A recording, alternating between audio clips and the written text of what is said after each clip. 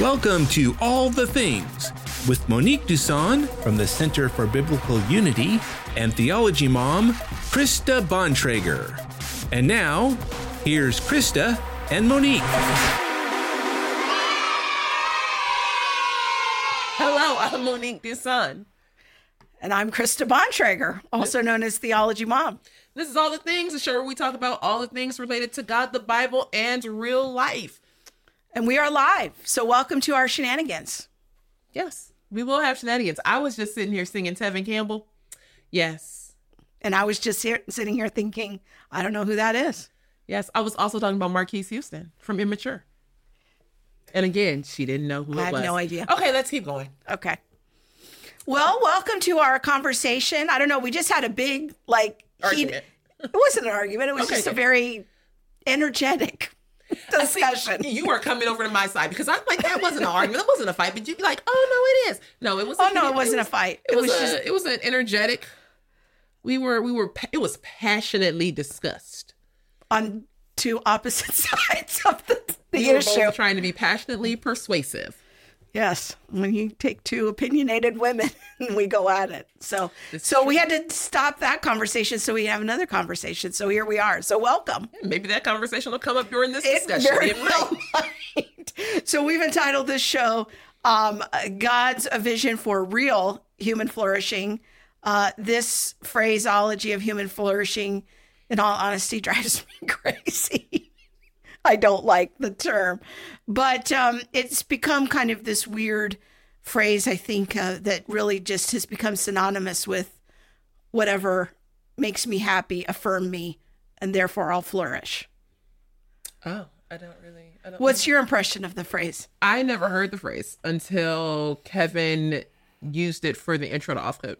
I was like, oh, human flourishing. That sounds cool. Yeah, and that's what I think it is like it sounds cool. But my question always is, what does that really mean exactly? And it's coming into more and more Christian spaces. I'm seeing it as an alternative to DEI, to diversity, equity, and inclusion. Oh, I've never heard. Some of these offices are now being renamed. The Office of Human Flourishing? Yeah, Office of Belonging and Flourishing. Well, belonging, you know what? Let me just keep my mouth shut. We should just keep going. So, but I wanted us to, the reason I titled it that way was because I think that we've got to have a conversation about the Creator's vision for human flourishing. Like, you can't be flourishing apart from the Creator's vision. Yeah. But I think that in order to flourish as a human, you have to first be able to identify what a human is, like what it means biblically to be a human. And because, I mean, we talk about thriving and, you know, all of these things, but is it possible to do that outside of the will of the person or, you know, entity that the designer? Yeah. And, you know, if we're going to talk about like how things are supposed to work in a broken world, like what are we aiming for? If we're really going to help people, we have to help them, I think, according to some standard. Sorry, I was trying to give you a cue off camera since I wasn't on, but your coat is like all tucked in right here. Oh, it's just driving me crazy personally. Right. Yeah, fix me. All right. You got to hold up your end of things here. I am. Hey, I was fixing your clothes. I'm here. I'm good for it. I am here. So from a biblical perspective, there are certain truths that unite all people. And so, gosh, when we travel and we talk about certain truths, we look at the first 3 chapters of Genesis. What is true about all people? Yeah. You know, all people are made in God's image. All people. Yeah, we're going to talk about all of that tonight. And so, so these are some of the things that we mean when we say, you know, the designer's plan or, you know, God's plan for human flourishing. It means actually understanding what it means to be a human person and then participating in life from that position. Yeah. We call this in our book creation identity. Mm-hmm. And so we're going to do kind of a deeper dive than we do in the book. But kind of using that model, that aspect of our model, because you would be surprised how controversial it is these days to say that there are some things that are objectively true for all humans in all times and all places. Well, I think the idea of objective truth itself is, you know, kind of being thrown out right now with the postmodernism and, you know, postmodernism forward. the idea of a my truth, or that all truth is subjective, is really what we are dealing with. So then when you make an objective claim, like all people either come in male or female, right, you're looked at like you have 9 heads, because it's like, where did you come from? Right. And this idea, sometimes I call this in our public presentations, like our common humanity. It's actually becoming an increasingly controversial idea that there even is a common humanity, because we are so camped out on talking about diversity first. And so talking about this concept of what we all have in common and what does it mean to engage in human flourishing, these are increasingly confusing and controversial ideas. As we talk about like the division or diversity and things like that, getting to any concept of human flourishing, meaning one specific, or a set of specific outcomes and goals for all people, would be very difficult, because everyone is different. Yeah. So we're going to get into it. So we are live. So put your comments in the chat, interact with us. We wanted to do this as a live show because we think it'll be more fun, and hear your questions and interactions on this issue as we go through it. Celticum, I never know how to say that handle, says, interesting. I've always wondered where the term human flourishing originated. Yeah, I don't know where it originated, but boy, I see it popping up in Christian spaces more and more. So I want to push back on it a little bit, that when you hear it at your kid's Christian school, all of a sudden talking about human flourishing, go ask questions. Go ask, how are you using this term? What's our standard? What are we doing with this? So, okay, so I had Bob pull together some links from Bible Gateway. So we're just going to start walking through Genesis 1-3 and kind of unpacking it. And we do always want to encourage people to go read the verses in context, but we can't be here for 5 hours reading and discussing every piece of minutia. So let's start with Genesis chapter 1, verse 26, if people want to read along in their Bibles. Y'all better use the Bible app on the Bible app on your phone, because people don't here having time to run to let me go get my living room Bible. My Bible's in my bedroom. Okay. Sorry. Go get your paper Bible, people. Short notice, people. All right. Then God said, let us make mankind in our image, in our likeness, so that they may rule over the fish of the sea, the birds of the sky, over the livestock and the wild animals, over all the creatures that move along the ground. So God created mankind in his own image. In the image of God, he created them. Male and female, he created them. God blessed them and said to them, be fruitful and increase in number, fill the earth and subdue it, rule over the fish in the sea, the birds in the sky, and every living creature that moves along the ground. Now I'm going to have Bob scroll down to Genesis 2. And we're just going to read a few verses from there too. It just helps give more context.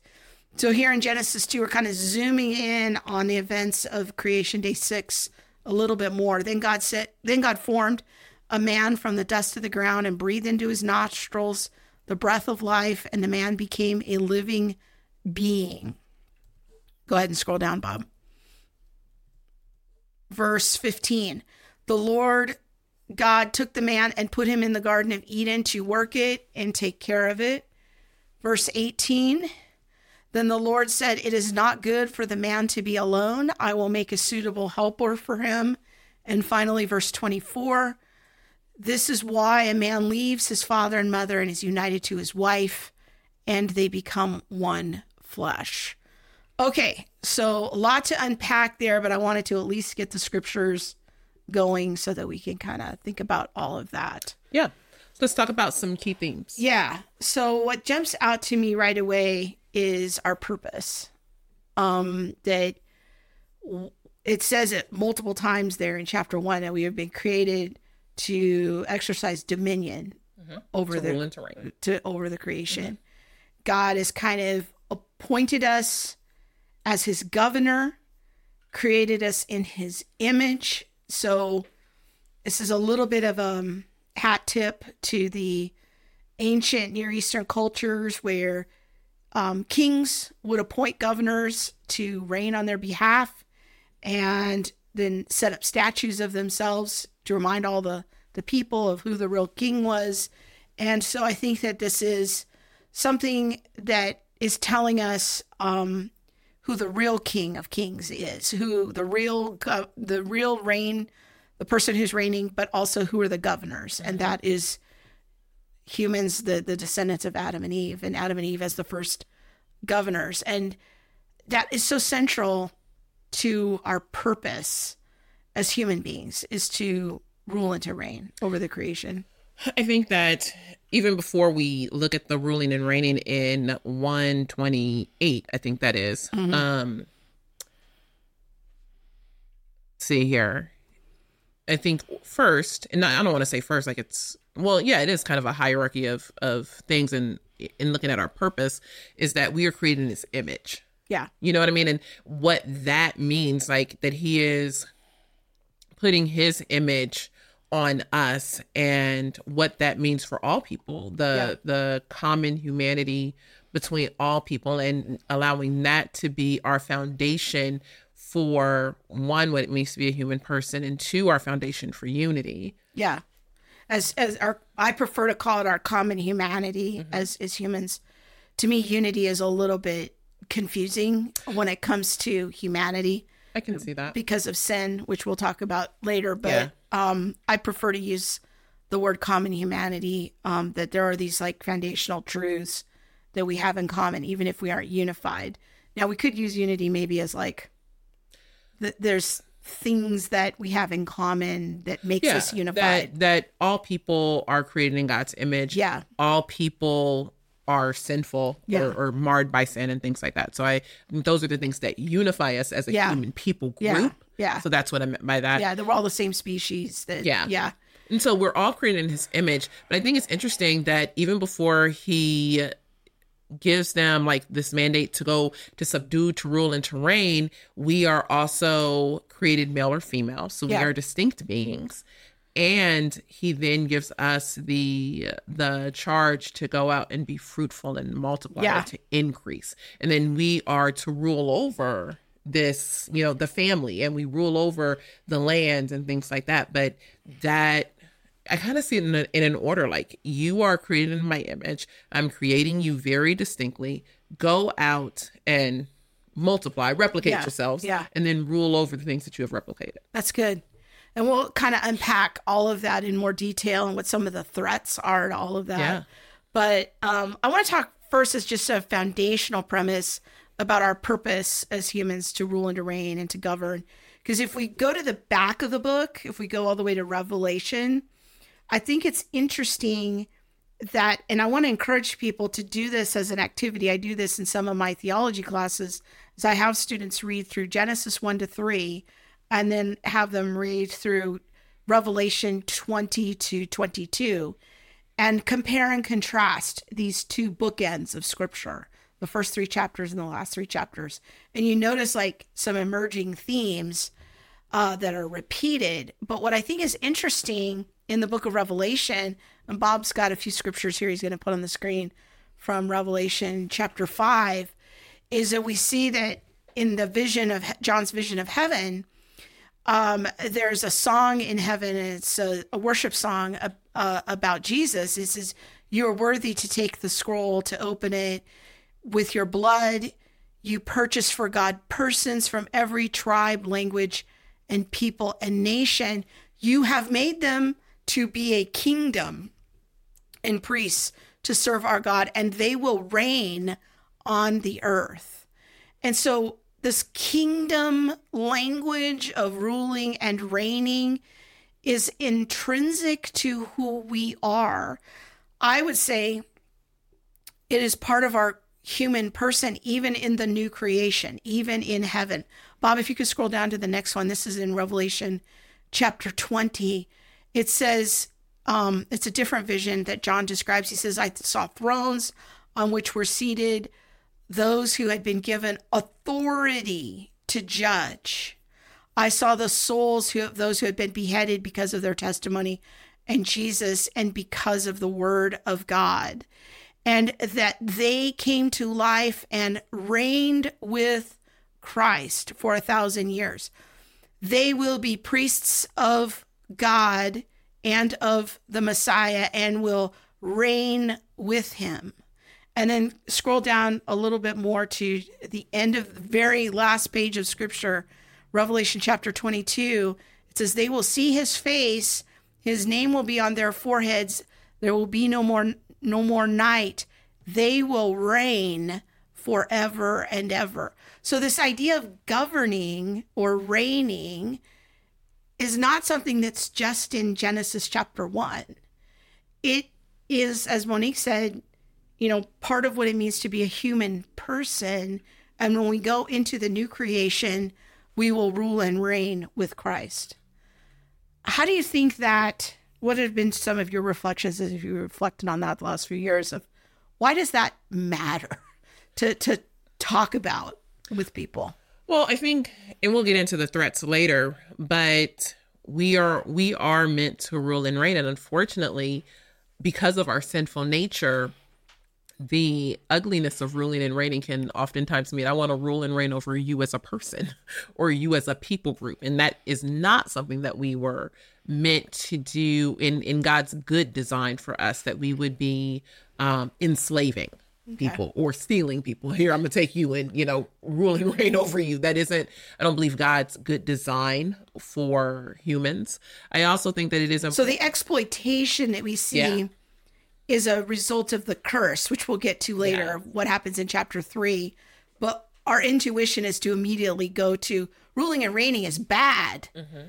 That's wicked, but actually not. It's part of God's good design. Yeah, and the ruling and reigning, in the first part of Genesis, or in Genesis chapter 2, and I think 1, he talks about ruling and reigning and going out and subduing. That was part of their work. That was part of what they were doing. They were cultivating something. Yeah. And with that ruling and reigning, they would create a culture of ruling and reigning and a culture that was the ideal from the beginning. Yes. Yeah. And so it is unfortunate that our sinful humanity, gets in the way of that. Yeah. And we can see what that looks like in all manner of, ways and on display in our current day. But some of the threats to that are, to exercise dominion is to colonize, it's to exploit, it's to do bad things. Mm-hmm.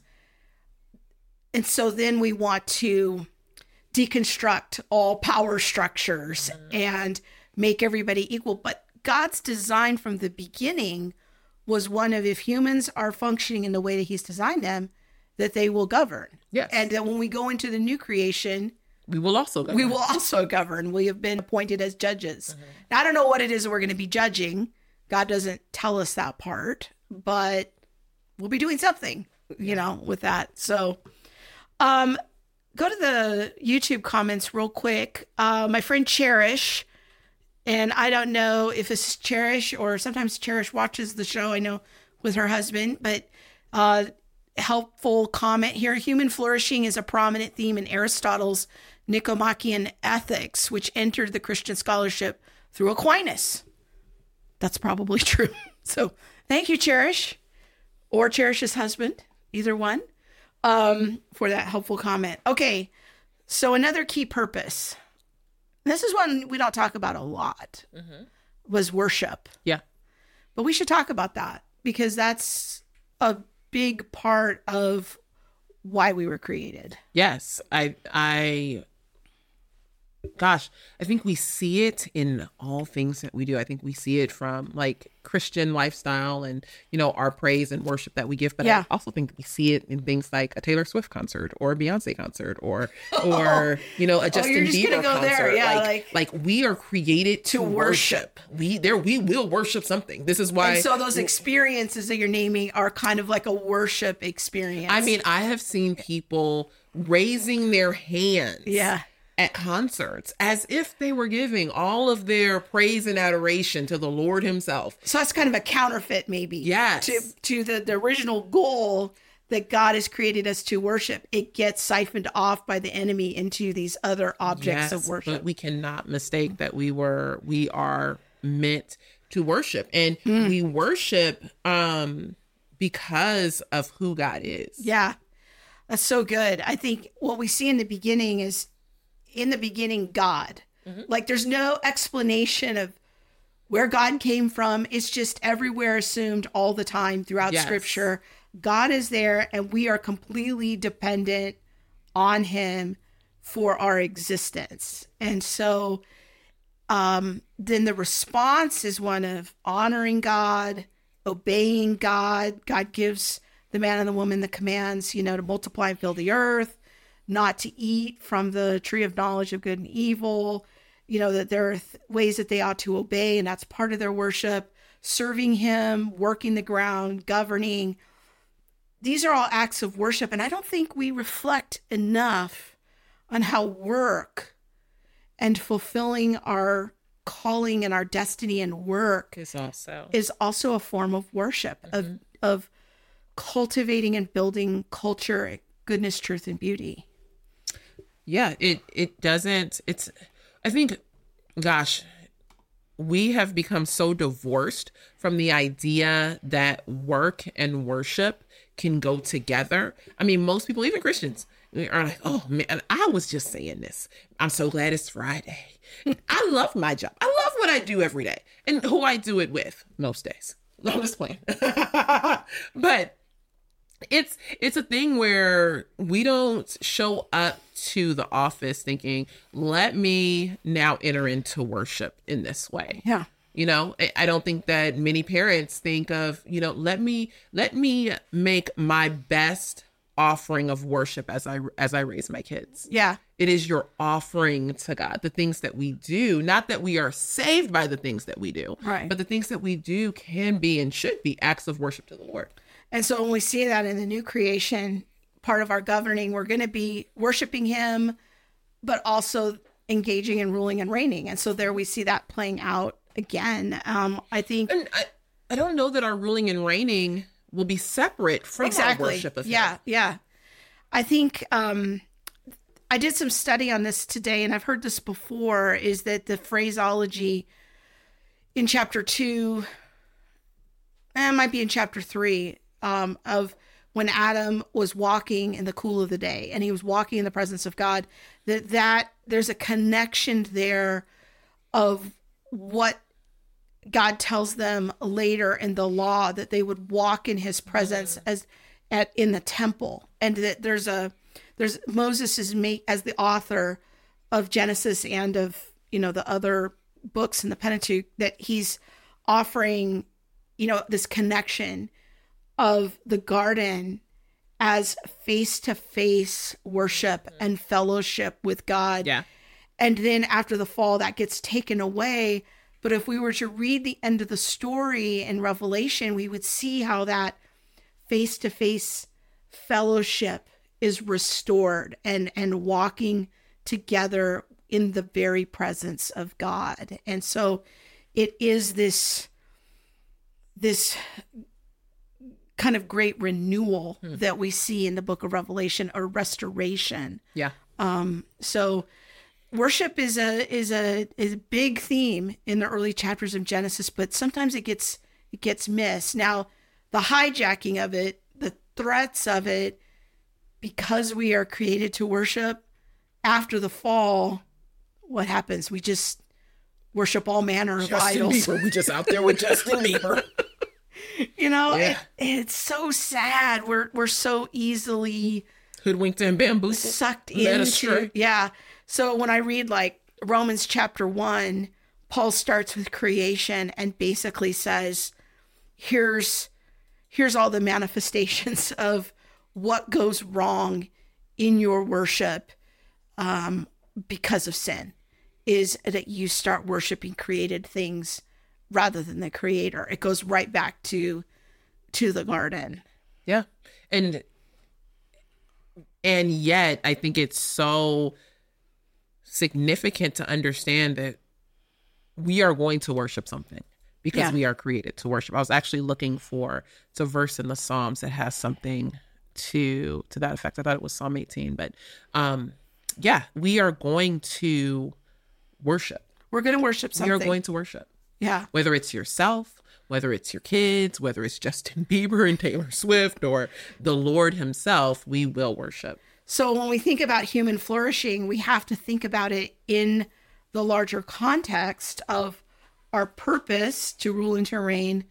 Also, that our face is toward the creator of the universe, that we are oriented in our hearts toward him. That's what leads to the real best life now. And that is exactly what I was going to say. I think if someone was listening who was like, well, so what? I worship Justin Bieber or I worship this person. And, so what about some of these things? We have to understand that human flourishing, the true and ultimate level of flourishing is, as I think Paul said in 2 Corinthians 5, we need to let people know that a way has been made back to God, that it is to be with God. That was the ultimate for Adam and Eve. They walked in the cool of the day with God, and that was for their good. That was the best life.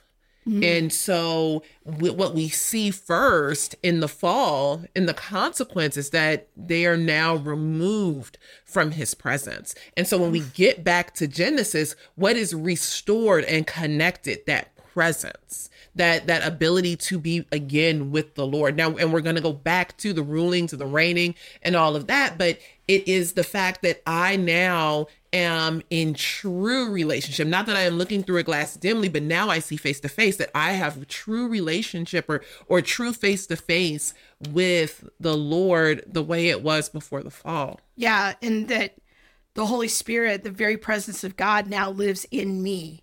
And as I walk with him and as part of his church, because both are said in the New Testament to be, the with the presence of the Holy Spirit, we have to understand that the larger context of that is another step in the restoring of the face-to-face fellowship. And now, where is God's temple on earth? It's no longer in a tent. It's no longer in a building. It is now living in you and me, and we are walking around as a temple. And when we go into the new creation, we will be permanently in the presence of God and face to face. And so from end to end, if we're going to talk about human flourishing, we've got to talk about the presence of God and where that is. And if we're going to really live our best life now, your best life is as a Christian with the true and living God, the creator of the universe, living in us. Pretty amazing. Okay, let's cover one more theme here, and that is work. You touched on this earlier, but I think we need to bring it out more explicitly, that work is not a result of the fall. It's not part of the curse. No. It's part of what we were created to do. Yeah. I think we have just, because of our, I would say, sinfulness, and because of the way I feel like the world has gone, work is, or can be, not all work, but work can be very arduous and something that I don't look forward to doing and something that I resent and things like that. But that isn't, I don't believe God's design for work. I don't think that there wouldn't be hard times with work. Like, I'm sure that if Adam was mowing the lawn or cutting down trees or whatever, like, I'm sure he was sweating. I'm sure he had to get a callus on his hands. That is the worst. I cannot lie. No. But you know what I mean? Like, there was still work that needed to be done. I tend to tell young people that Adam had a job before he had Eve. We need to remember this, people. This is truth. This is part of if we're going to talk about God's definition of human flourishing, of what it means to be a human, it involves work, but not just work. It's part of creating culture. It's part of Bob had my husband had an uncle, and give a shout out to Uncle John, who's now in heaven. But he was a minister and kind of bivocational minister. He was also an airline pilot. But one of the most profound things he used to love to teach on is how work was part of loving your neighbor and serving your neighbor in every They capacity. gonna do my work? Well, No, I'm just playing. I think like I loved his example of there was dignity in all work, all honest work, you know, where we're not talking about engaging in fraud or Stealing or or prostitution. yeah, but in honest work, that there's dignity in all work, and through that we serve our fellow humans. Yes. And I like to use the example of this. One day I went through the drive-through, and there was a young man. He was about to give me my drink, and the drink had just spilled like all over the place. It was just all a mess. It was dripping, and he took the drink back as he was handing it out the window to me, and he saw how it was all dripping, and he took it back, and he said, "Just a minute," and he got a paper towel and he wiped the whole thing and made it all dry, and then he handed it to me, and I thought that's a beautiful example of what we would consider kind of a menial job of working in the drive-through window. And yet he was loving me as his neighbor of like, I wouldn't want to receive this wet cup, but I'm going to take the time to wipe it for you, serve you, and give it back to you, give it in a way that I would want to be served. And when we look at our work through that lens, everything we do is helping to build a culture. It's building a way of thinking and being when we treat each other from that place. Mm-hmm. And it's unfortunate that, you know, I think, gosh, I would hope, I don't know, wasn't alive then, but that we would be able to see all work as being something that has dignity and not something that's like, oh, well, that's what these people do or that's what those people do. We need to realize that without those people, whoever they are, we're going to be missing something. We're going to be missing a service. Yeah. And I think it's just important to have a robust theology of work. Mm-hmm.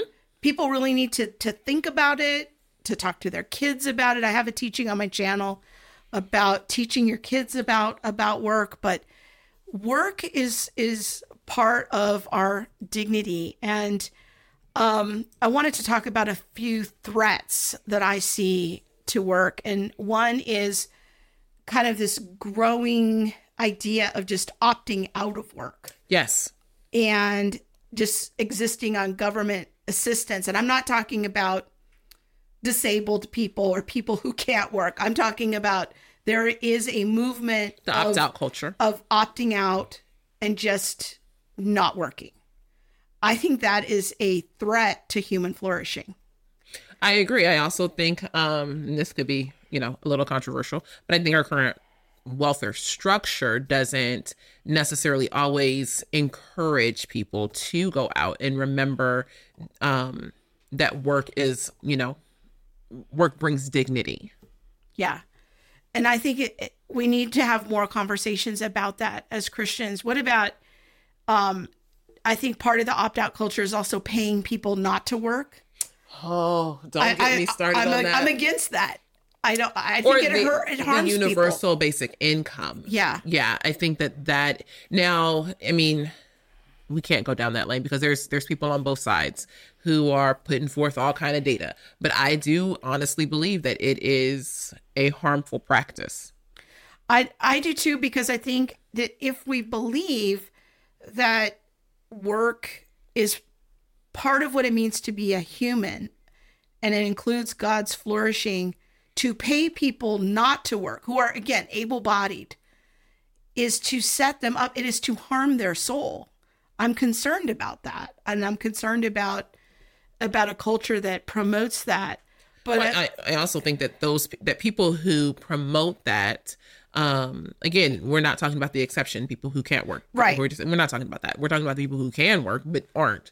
You know, the people who pass those policies, I'm not sure that they are considering the idea of work as being connected to someone's dignity or the value of their soul. And I'm curious, in your experience in working in social service, do you think that sometimes we, in our desire to do good, we inadvertently harm people's dignity when we remove work from their pathway to bettering themselves. Yes, I think each case is different. I think each person is going to be different. And I never want to just make a blanket statement and be like, this is the way it has to be for all people. But I do think we need to reconsider how we do, our current social welfare programs and systems. Here in California, we are, I feel like, at the top tier of the give end. And so that isn't always helpful. Oh gosh, I can't remember his name right now, but there's a great book called Please Stop Helping Us. Mm-hmm. And it looks at, what happens when help is given in the wrong way or with the wrong motive. This is something that we should be having, I would say, more robust conversations on, especially in the church, because it can impact the way that we vote and impact the way that we ourselves do social programs. I want to look at a couple comments here. Our friend Susanna says work has value regardless of a paycheck. Volunteer work has value. Absolutely. Yeah. I'm so glad you chimed in on that, Susanna. That's very true, because the paycheck is not what gives us dignity. According to scripture, it is the work that we do to contribute to the building of a culture.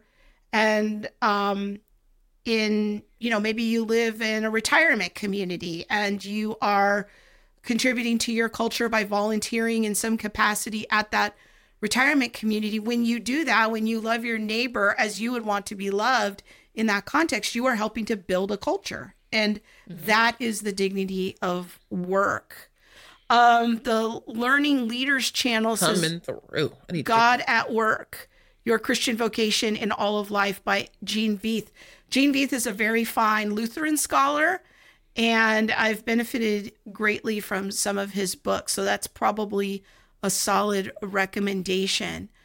Our friends over at Brave Parenting, I was on their podcast last year, says, or it's the idols in the shape of smartphones people would rather worship than work. Boy. I said, that's I'm sitting here for their comments. Okay. Yeah. Go follow our friends at the Brave Parenting podcast, really helping parents think through the whole issue of smartphones and social media. They're doing some good work over there. But it's true. We will worship. And it's like, if you are, I'm sorry, I'm patting my head in front of the family. I know. Sorry. What are you doing there? Hey. That's something we do in private. If we are, and it makes me ask the question for parents, if you hand your child a smartphone and they learn to worship the smartphone rather than things like, worshiping God or learning to work and things like that, I wonder what parents are also worshiping. I don't know. It just makes me wonder. Yeah. Alicia Moss put in the comments there about the Please Stop Helping Us book. That is a very useful book. It really is. Another good book along those same lines. It's an older book, kind of a modern classic, but is The Tragedy of American Compassion. It's from the early 90s by Marvin Olasky. Kind of covers some of the similar ground. Okay, let's hear from our friends at Maven. And then we're going to come back and do a deeper dive into the image of God and how having a proper understanding of that is vital for understanding the issue of true and real human flourishing. We'll be back in 1 minute after our friends at Maven talk to you about their upcoming conference. The next generation is growing up in a culture where authority is undermined at every turn. And we can find examples from every aspect of culture, whether it's government or law or politics or entertainment or law enforcement, the medical community. There's so many different areas where our young people are losing confidence in the authorities that are all around them. Be quiet. And the problem with that is that often translates into their view of God's authority, and in particular, their view of God's word as an authority. And so what we need to do for the sake of the next generation is we have got to rebuild the authority of God's word so that young people then look to God's word as a place of illumination, as a place where they can find out the truth about God and his world and that will then light up the world around them and make sense of the world around them. We need God's word to illuminate our hearts and our minds so that we can see God's word as the appropriate authority on all matters of life and faith. And so I want to encourage you, if you are any kind of stakeholder in the life of a young person, be at the 2024 Maven Conference. Our theme is Illuminate, and we are going to help you to rebuild the authority of God's word for the sake of the next generation. Join us in Southern California on February 23rd and 24th. You can go to mavenconferences.com to register.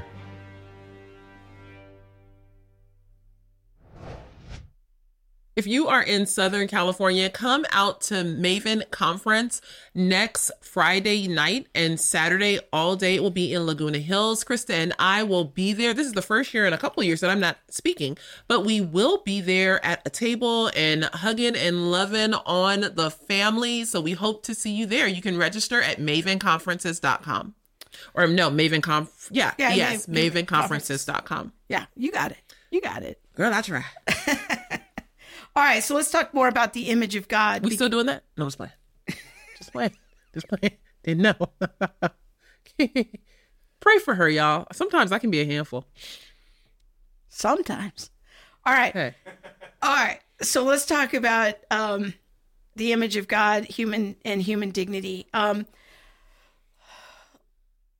think that one of the things that I wish more people understood, and this was something that came up a lot in our early conversations, is there is no human dignity. There is no ground for human dignity without the image of God. Mm-hmm. Because at that point, it's all just determinative upon whatever I think is best. Yeah. You have value when you don't. It's consensus is what I call it. We just get some people to agree. These are the valuable people. Mm-hmm. These are the unvaluable people. Mm-hmm. And we see that time and time again around the world. Around the world. But it is the Christian worldview that comes along and says, no, there's something different about humans. There is something that is so different about us that we have intrinsic value, dignity, and worth. Mm-hmm. It is not based on an extrinsic issue such as my functionality, yes, or my location, mm-hmm, or my caste, mm-hmm, or my socioeconomic status, or my sex. Yeah, I have dignity, value, and worth intrinsic, inherent to what it means to be a human person because I've been created in the image of God. Mm-hmm. I think this is a wildly underappreciated concept, because even secular people, they constantly want to borrow this idea from us when they talk about human rights. Mm.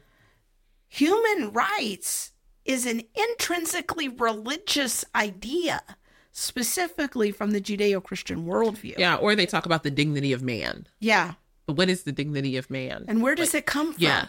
Mm-hmm. What gives me my dignity? Yeah. And the idea of violating somebody's dignity. Mm-hmm. Well, how did you arrive at that conclusion? Mm-hmm. What's your standard for that?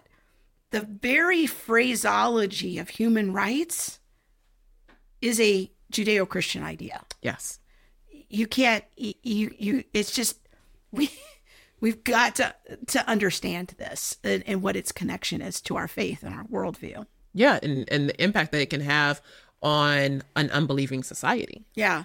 So when we think about somebody that is disabled or has a disabled child, even a severe physical disability or mental disability, we don't say as Christians that person has less value because they have less function. Mm-hmm. We say that that person still has dignity. Yes. We don't murder children with Down syndrome in the womb. Now, there's some countries, I think it's Iceland. I was going to say Greenland. Has almost eliminated the existence of an entire population of the Down syndrome population through abortion. We don't do that as Christians. Those people still have dignity, value, and worth. Yeah. Yeah. I think that this is, I'm going to bring up a controversial issue. Okay, here we go. Here we go. Not only do we not devalue the disabled, and by the way, I have a 3-part teaching series on a theology of the disabled from a couple of years ago. Maybe the moderators can put it in the chat. But animal rights. If you saw a dog and its owner drowning, which one should you rescue first? Depends on how cute the dog is. There's a video on... Depends on if the owner is a man and single. But I have standards. Yeah. There's a great video on the PragerU website that's asking that question. And I think it's an important thing to think about, because a majority of Americans would say they would rescue the dog first. I think that's... You said a majority? Yeah. No, not a majority. Yeah. I think there's a good percentage. It's like 70-something%. That seemed a little special. It's a high number. I'm telling you. There's a lot of people that would rescue the dog first. I got to see that one, because, yeah. All right, well, let's say my number's wrong. Let's say it's 50-50. Okay. But... That's still not, I mean, that's not a good statistic. It's a lot of people. And even if you're, like, hesitating about it, well, it's an important question. Well, Kevin and I on Offcut, we just looked at a video where there was a dog on a ledge of an overpass, and a woman risked her life hanging over an overpass. Like, she actually climbed over the railing to go and sit on the edge. I am not that kind of person. So don't call me if Fido was stuck in the tree or on an overpass. Sorry. But I think it raises a really important question. There's a growing number of people. Let's think of even how our vocabulary has changed. We call dogs fur babies. We say that we're dog parents. We buy clothes for our dogs. We treat our dogs like they're children. We buy them birthday presents and Christmas presents and make them birthday cakes. We are into turning dogs into people. I think that's kind of undermines and undercuts human dignity and creates confusion. Now I know people are going to come for me. All the dog people. I'm like, when I had Langston, yes, my dog was named Langston, and he was named after Langston Hughes. I was a different person then. But he had his rain outfit with his little rain galoshy boots things. And he had outfits, and I love Langston. Little sweaters to make him look all smart. Traveled in your purse. He did, until he got big. But yes, he did travel in my purse. But I hear what you're saying is that there are people who are opting out of children to be dog parents, and where children don't even come into question simply because, you know, they want dogs. But I also think that there's a strong argument right now, and they're called, what is that group of people called? Dual income. Oh, dinks. Dinks, yes. Dual income, no kids. Yes. There are many people who are, but they just trying to live and buy inflation. Trying to, you know, we can't afford no pet. We just here trying to survive. I understand. And my husband and I didn't have kids for the first 7 years or so that we were married. But I just am so troubled by the whole, like, Alicia O'Connell on here. She says pet worship. I'm concerned. Alicia, please don't start with her. Don't double up on with her. Goodness. I don't know that it's pet worship. I mean, it could be. You at least see if you and Alicia get together, y'all gonna co-sign, and then it's just goodness gracious. I feel like it's a conversation that people just don't want to have, is misplaced animal rights. and how it's blurring the line between the distinctiveness of humanity and being created in his image and the kind of dog culture, the pet culture that we have. I think in honesty, I can see some of your concern. I think there's a larger, and this isn't the point of the show, but there's a larger conversation going on about animal rights in general, all the way from can I marry my pet to we should abolish people like the right to own a pet at all. And so it's just a sticky conversation. But I can see how you can say, well, some people are seeking to worship their pet. I got my pet in my stroller. I spend, so much percentage of my income on my pet. I would never have kids. I would only have a pet. I think I can see what you're saying in this almost like a replacement of kids with pets. I mean, yeah. And the idea that like, when I taught on this in my Sunday school class, and I asked the question, if you saw a human and a dog drowning, which one should you rescue first? My class was very divided about this. It led to a big conversation. I think that Christians are confused about the differences between a human and a pet, because we have so much, even our language and our vocabulary has changed in how we talk about pets. And it troubles me, because then is it any wonder then that we're okay with murdering the unborn?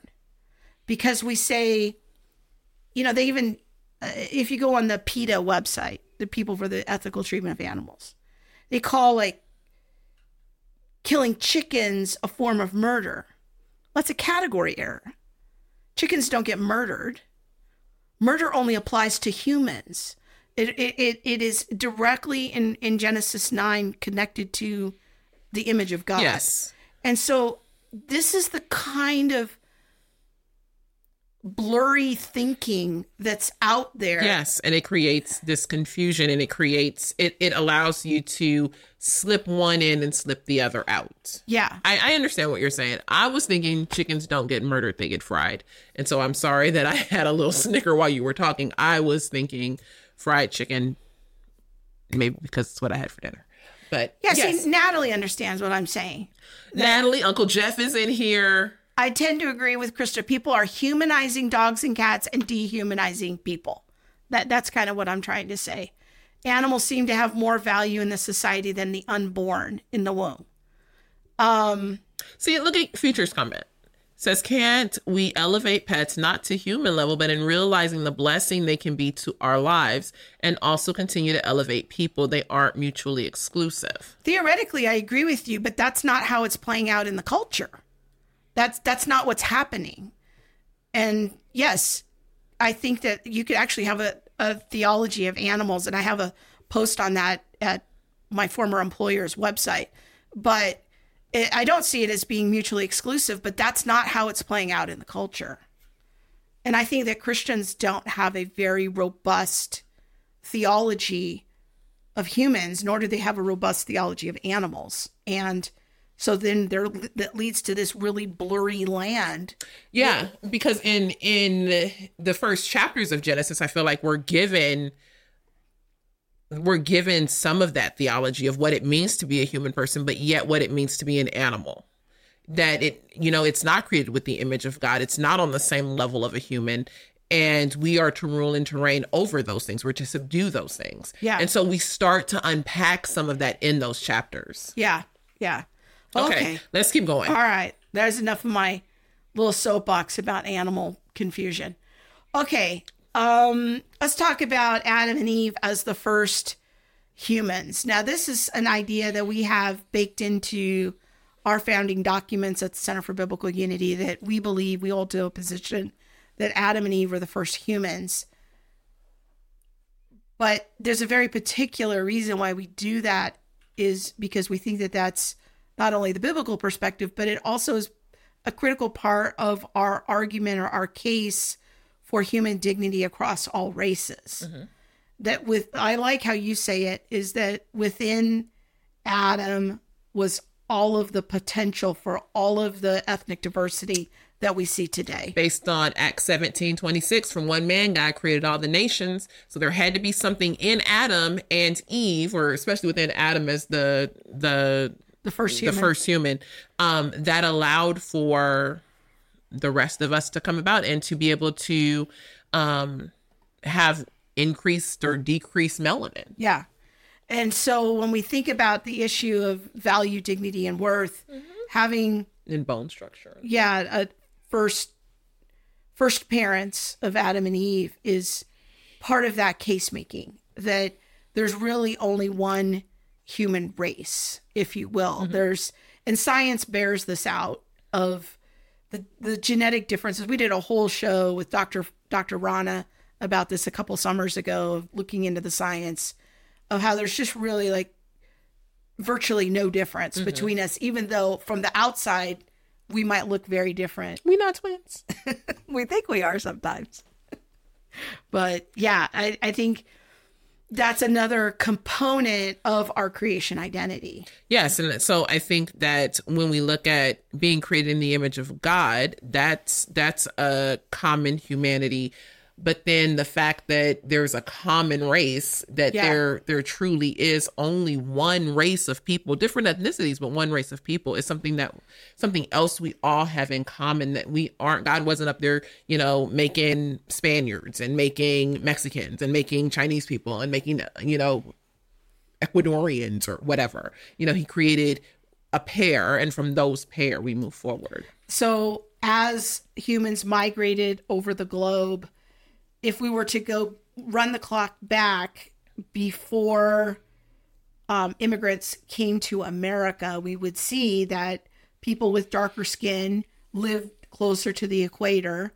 People with lighter skin live in the northern regions. And these were micro adaptations that happened over time as people migrated. And those micro adaptations took place for the survival of humans. It wasn't just like God was like, hey, let that one change. No, it was that he actually cares for his creation. And within Adam and Eve, there was something that allowed for survival, because extinction isn't fun, So part of the human flourishing of that is knowing our common humanity, our common dignity, and that there's something that is very much the same about all of us. Biologically is the most basic level, but I would say even our common human longings to be loved, to be accepted, to eat. Okay. Like we all, there are certain things that, all humans need. Yeah. I think that desire. It's important for us to reflect on that common humanity, that we do all go back to Adam and Eve, and we are not so different from each other in spite of our cultural differences or our national origin. There is something that unites us as humans that we all have in common. Yes. And I think that's kind of eclipsed today. There's a lot of threat to that reflection of our common humanity, because we are so embroiled in a conversation about our differences. Yes, and why our differences make us always and forever different. And when we look at these differences, well, I have these differences and those differences are better than yours or worse than yours, or, we're constantly talking about this diversity, this difference, not diversity in like differing of ethnicities, yet there's still a common humanity. No, this just, you go to your side, I'll go to my side because of difference. But we get a fair amount of pushback about this issue and talking about one race and our common humanity when we're in front of more progressive leaning audiences. This is a little bit of an offensive idea to them. Because it's seen as covert racism. The idea that there is just one race of people. I'm not taking away, the idea that we can be one race with different cultures. Yeah. Or one race with different ethnicities. But I think nationalities. Or nationalities. Yeah. I think that that people tend to hear, well, we have one race, and so you're going to try and eclipse mine, whatever that is. Yeah. So you're going to try and eclipse my nationality or ethnicity. Yeah. And that's not what we're saying, but Okay, so what else you brought up earlier we see in the description of Genesis 1 is the male-female distinction. Mm-hmm. A little hard to get around that, but there's a lot of threats to that today. Yeah, I mean, we see that everywhere. What does it mean to be a male? What does it mean to be a female? And, is that something that is only biological now? And yet in my mind or in my heart, I'm something different, and I need to be able to go with that. I know, I forgot her name now, but I think it's Kia at Woke Kindergartner. Oh, she has a whole channel where she explains to like preschool and kindergarten age children, that you might be born a certain way, and the doctors may have mistakenly identified you or called you something like male or female, but you might not really be that in your mind or in your heart. Yeah, and we just see so much hijacking of the male-female distinction. Mm-hmm. And, we've got boys going into women's restrooms and participating in women's sports, and just the total redefinition and separation out of, the genderbread man and all the gender of unicorn. Yeah, it's just this, the drag queen culture. This is a major threat to our creation identity that we see on the daily. Mm-hmm. And it is sad, but if we're going to talk about human flourishing, we're going to have clarity about male-female distinctions. Yes, because it is part of God's design and created order. So we can't fly it under the banner of helping people to be engaged in affirming gender confusion. Mm-hmm. I think we have to be clear about that, because there are some versions of human flourishing that look at affirmation as being part of that. Yeah, helping people live their best life now, or helping people, you do you, boo. That isn't real human flourishing according to God's ideals. Yeah, that's good. Okay, let's keep going here. Genesis 1 and 2 is also giving us God's ideal for marriage. Ooh, this is the one. This is the one where people like to... We get more pushback about this issue than about race. When we do public presentations, is the conversation about marriage. And there are many threats to our creation identity when it comes to the marriage issue. I'm just going to name a few. Rampant divorce, redefining marriage, gay marriage, polyamory, polygamy, hookup culture, rampant porn use. Now here's the controversial one. The opt out of marriage culture. We're just not even going to get married. Mm-hmm. I mean, that is a growing narrative in what's called the red pill community, the manosphere community, where marriage is just simply not in your best interest. Yes. Kind of like dinks and maybe children aren't in your best interest. Yeah, we'll get to that. But yes, this is I think the place where we receive a lot of pushback, or at least when I talk about identity and what it means to have a creation identity, that we are meant to marry and to procreate.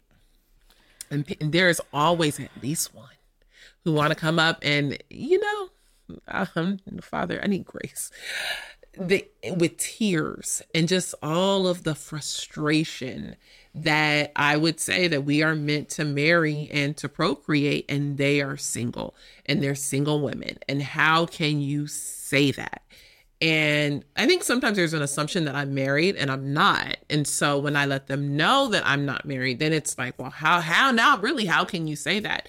And I'm not saying that there won't be an exception to the rule, but this idea that I'm not going to get married and like this firm footing, that I've put my foot down. I don't need a I'm not man. going to get married. I don't need him, which was the whole like culture of the 90s. I felt like in early 2000s, we don't need no men. And, all men are scrubs and like all this stuff. I'm a strong Black woman. Yeah, but you also have strong white women and strong Hispanic women and, strong Asian women. And so I think in my culture and in Black culture in South Central LA, that's something that I bumped up against a lot. But today, I feel like white and Black, we on par almost with, with some of our marriage and divorce statistics. But the idea that isn't for me. Like, I don't want to do that. Isn't the way that we as believers should be approaching the marriage conversation. Well, and I think what we're seeing on the male side of the conversation is a growing number of men who are listening to people like, what's the Muslim guy? His last name is Tate. His first name. Not Al. What's his name? It's something with an A. Yeah. Andrew Tate. That's what it is. He's really propagating an idea of promiscuity. And, just don't get married. It's okay to have kids out of wedlock. Just, do your thing.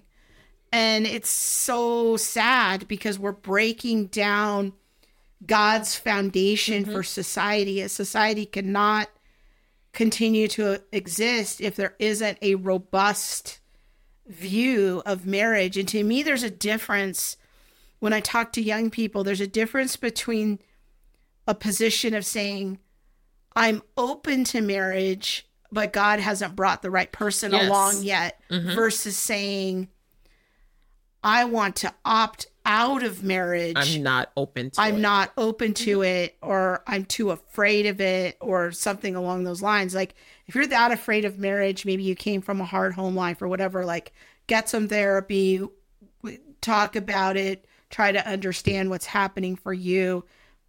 Then those fears can be real. Talk to the Lord about it, pray, talk to your pastor, your priest, work it through.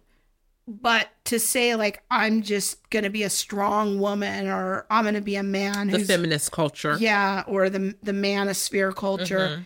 Like, that is not a biblical posture. And I think that your posture is one of being open to marriage, but the Lord just hasn't brought the right person yet. Yeah. And that doesn't mean that people won't go into ministry and be, a full-time missionary or something like that. And the Lord uses them in a different way. It is, and I do believe that there will be those people who won't get married, who will serve the Lord in a different capacity. But to just simply be like, I don't want to get married because I don't know that that's a biblical concept. I think that is something that goes against our created design. Yeah. And so, again, I want to emphasize, like, what you brought up there on what about ministry? What I often find experience when we're out on the road and this conversation comes up, people are like, well, what about, the Great Commission and full-time ministry and all of that? I can opt out of marriage if I'm in ministry. And then I ask the person, well, what full-time ministry are you in? And they're like, I work at a bank. Yeah, I'm not. But just theoretically, I'm like, okay, well, theoretically, like, if you're a missionary who's working in a very remote area or has a very demanding ministry, and maybe the Lord just really put on your heart, like, this isn't for you. Singleness. Yeah, and you're called to singleness. That's great. Like, I'm not here to arbitrate that. But I think the default position and how we need to have the conversation for human flourishing is God's plan is not for people to hook up, shack up, use porn. It is to get married, stay faithful, and raise children. Susanna says singles have ministry opportunities that married folks don't have. And I completely agree. I don't know that I'd be able to travel the way that I do, if I was married or if I had kids. I don't know that I would want to, if I was married or had kids. I hope that if I do get married and I'm, CFBU is still, our baby, that, that would be something that my husband and I could travel together and do. Yeah. But where I think my rub is in singles have ministry opportunities that married folks don't have is that it's different. It's like there is a level, I feel like, of stress in running CFBU as a single person. There are often times where I feel like, man, running CFBU, even though I have the opportunity to travel and do things that a lot of married people can't do, it would still be a heck of a lot easier, or a less stress maybe, to have someone that in that side, partner, to be able to talk about those things. And me and Krista talk all the time, but she got a husband sitting right over here too. Okay. So he be like, look, boo, you can't be talking to her all night long.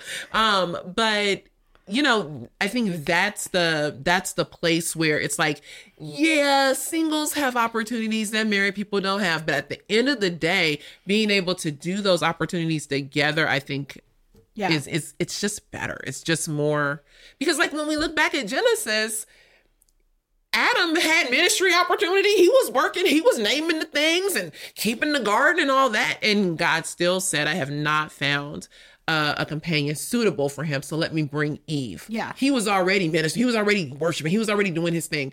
And that's the way I think it is in life too. Now, Paul talks about it's better. If I could encourage you, I would encourage you to stay single. But that was during a time of, a lot of rough times in the church and growing persecution and, special measures for special times. But even then, I'm like, even with the persecution, I'm like, I surely would want a boo than to be by myself being persecuted. All right. Okay, one last thing here, and then we got to hustle and wrap this up. Our shenanigans shall be done, people. But with marriage comes families, comes children. Mm-hmm. Also a very controversial issue when we're out on the road. If people can walk with us on the marriage question, then we get to the kid question, and we see that there's a growing sensibility of permanently opting out of kids, having pets, in pursuing your career. And I'm not against having pets, and I'm not against having a career, but we have to have biblically based priorities. Yes. And kids are the default. Now, I'm not talking about people who struggle with infertility, and I'm not talking about, hey, maybe we're like my husband and I, we were married for 7 years before we had kids, and we were, I was trying to get through seminary and we were trying to get established and everything, and that's fine. I'm not against that, but there was an openness to having kids. Mm-hmm. And that's a difficult thing for many people. And there's a growing movement of, we're just going to opt out of kids. I don't know how you get there from the creation mandate that says multiply and fill the earth. And this is God's plan for human flourishing, is that of getting married and having children and building a new kingdom culture. Yeah. I mean, I think part of the issue is that we don't talk like this in church. Like, who's talking about the creation mandate? Who's talking about, hey, singles, y'all should get together or meet one another? Or I think that could be such a great ministry people, for the church. Y'all don't have no kids. What y'all waiting on to have kids for? Like, or you guys are just married. Let me partner you with some parents. Y'all know how to change diapers. Do you know things? But we don't have these kind of conversations. And so what we do have a lot of, though, is cultural influence in the church. Let's just be honest. And the culture is saying you should not have kids. There's too many people on the planet. Inflation's too high to bring a child into the world. Children are expensive. You're going to spend at least a good couple $100,000 or something like that. If you have a couple hundred kids, or not a couple hundred, but a couple kids, like there's real life implications to having kids, and the culture's voice is louder in the church than the church's voice is to the average parishioner sitting in their pew around this issue. Yeah. And again, there's a difference between an openness to having children and just completely opting out of it in an active, intentional way. And again, we're not talking about people who struggle with infertility, but this is a very controversial question when we're out on the road. Yeah, or people who get married later in life. Yeah, You know what I mean? For sure. And but the threats, abortion on demand in some states, all the way through 9 months. We're going to murder our children, is a big one. The opting out of children, I think, is a threat. It's a kind of a subculture.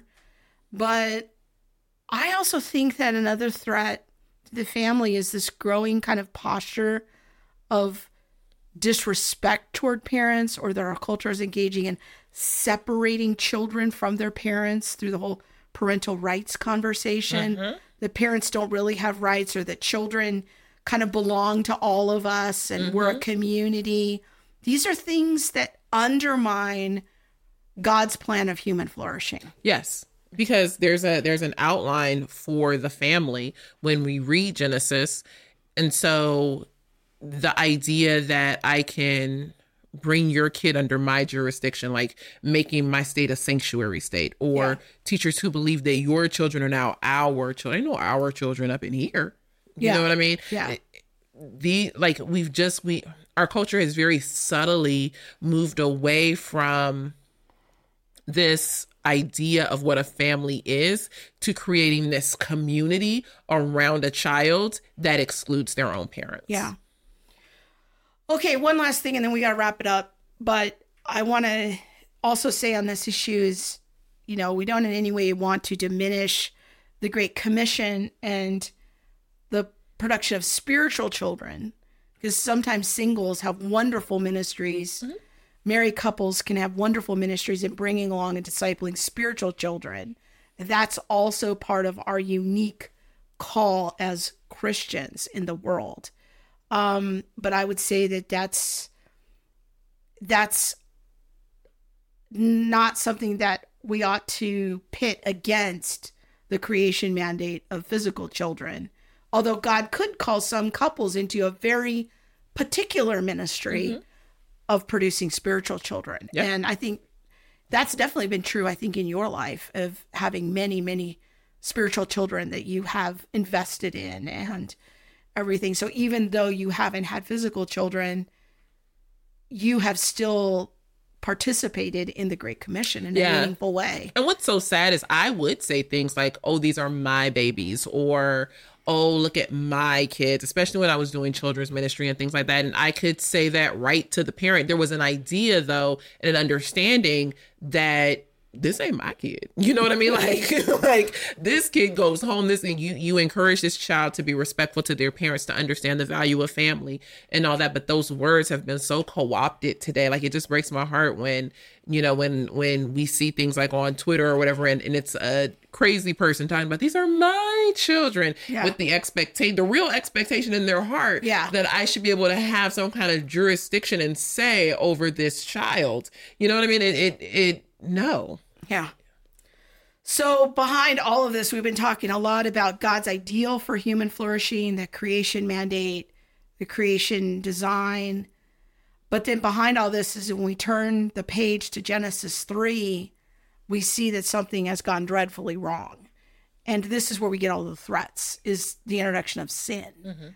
And sin is just this toxic mold that has spread through all of humanity. It perverts. Yeah. It perverts everything. When we look at, the idea of what a human person is, it perverts that. When we look at work, it perverts that. When we look at worship, it perverts that. That is what's in it, is a perversion. It perverts. So when our hearts are heavy, when we hear about abuse toward children, or families falling apart, or injustices, we need to understand that's not part of God's good design.